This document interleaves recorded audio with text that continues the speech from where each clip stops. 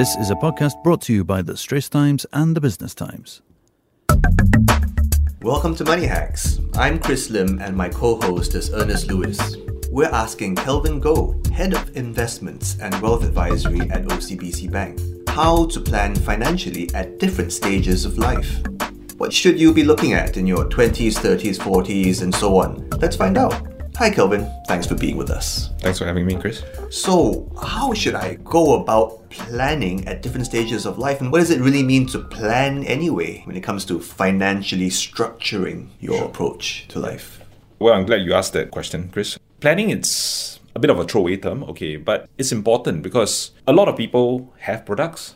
A lot of investors, they think they have products, but as to how the product fits into their lifestyle, how the product actually fits in as part of their portfolio, I think that's the part where planning is heavily required.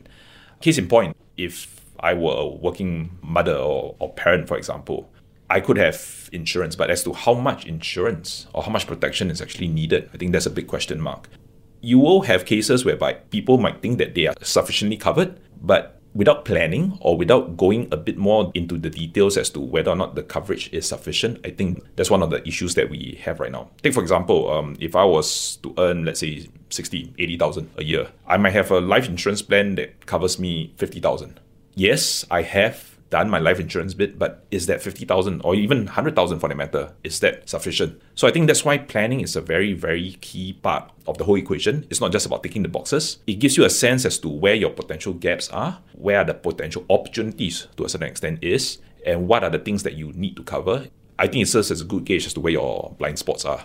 For the bank, we do have our own planning services, so it's under the OCBC Life Goals. So essentially, the whole basis behind this is to give our clients some sense as to what I've mentioned, things that they should be looking out for, and more importantly, to give them some guidance as to what is needed and what may have to be delayed somewhat because of typical resource constraints. Do you help people be brutally honest with themselves? For example, they'll say, in your example, I make 80K, I make sure for 40. 40 is enough lah.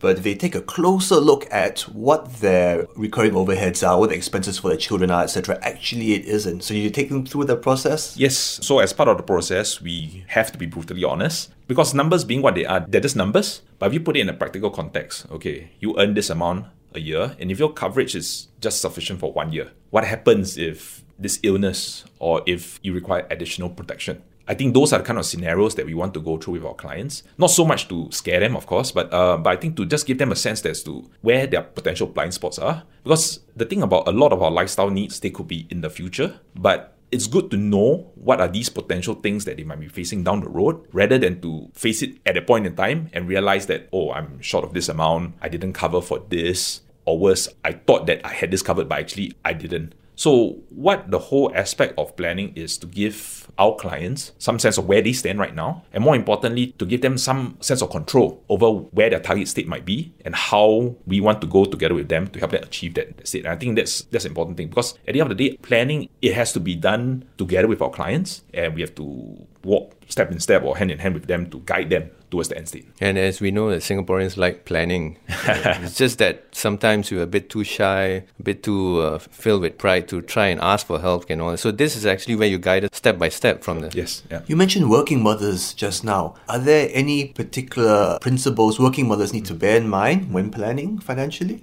Well, Chris, for working moms or working parents in general, I think the key aspect when it comes to protection would be in terms of their cash or their income streams.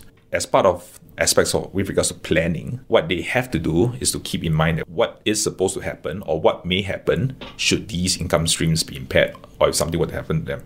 So in terms of our typical protection plans, we have our life plans, we have our term plans. These protect against death, disability.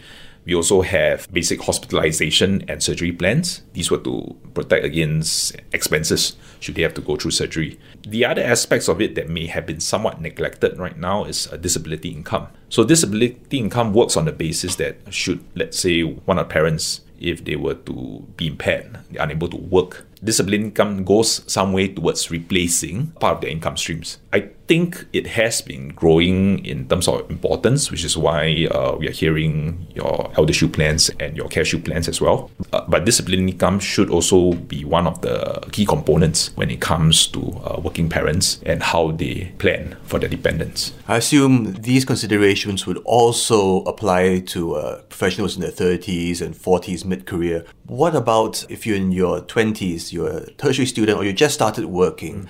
How do those considerations change at those different times of life when it comes to planning? Do you plan differently? Do you have to think differently when you plan? Yes, and that's precisely in mind why planning is so important. So a typical 20-something, in terms of where they stand right now versus what they're looking at, is entirely different from a 50-year-old.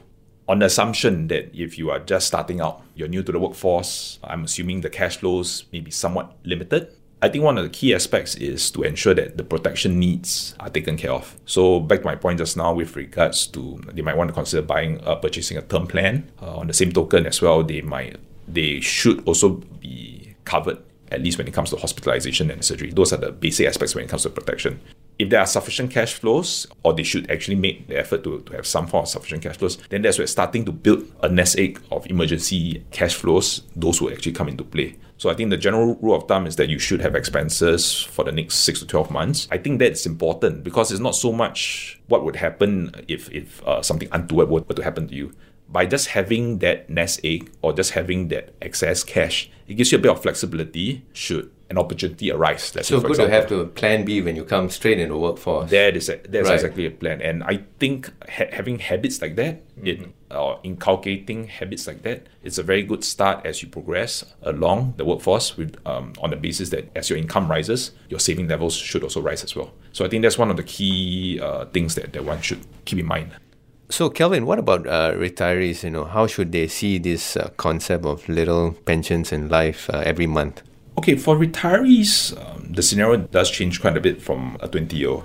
So the base assumption is that in terms of the cash flows that you'll be receiving, you want some form of certainty, you want some sense of predictability in terms of when the monies will arrive. So on top of CPF Life, for example, the bank has a suite of products that provides that. They work on the basis of putting in a sum of money, and over the next 10, 15, 20 years, there are regular payouts. So what this gives our investors, what this gives our clients is a sense of certainty in terms of planning, because they know to a great amount of accuracy how much they will be expecting over the next 10 years, over the next 20 years. And also this helps in terms of their planning of what they want to do at that point in time. What are these products called? They are endowment products, but what these products essentially do is that they also provide certainty in terms of cash flows. So just like your typical endowment product, you will put a lump sum of money up front. After a typical vesting period of, let's say, 5 years, then that's where the payout starts. If they provide a minimum amount of monies, if markets perform well or if the underlying assets perform well, then there's a bit of upside. But with that certainty as to how much you'll be getting on a monthly basis, I think goes back to my point. It allows you to plan ahead and to know with all these streams of income coming in, and ideally you should be building as many of these streams of income as much as possible. Allows you to plan your retirement that much better, and I think it also gives some form of sense of comfort and security to retirees at a time where their income may not be as constant as before. Thanks, Kelvin, for explaining what financial planning actually means at different stages of your life. That was an SPH podcast. Find us on iTunes, Google Podcasts, and streaming on Google Home. Do send your feedback to podcast@sph.com.sg. You can also check out more podcasts on various topics at straitstimes.com and bt.sg.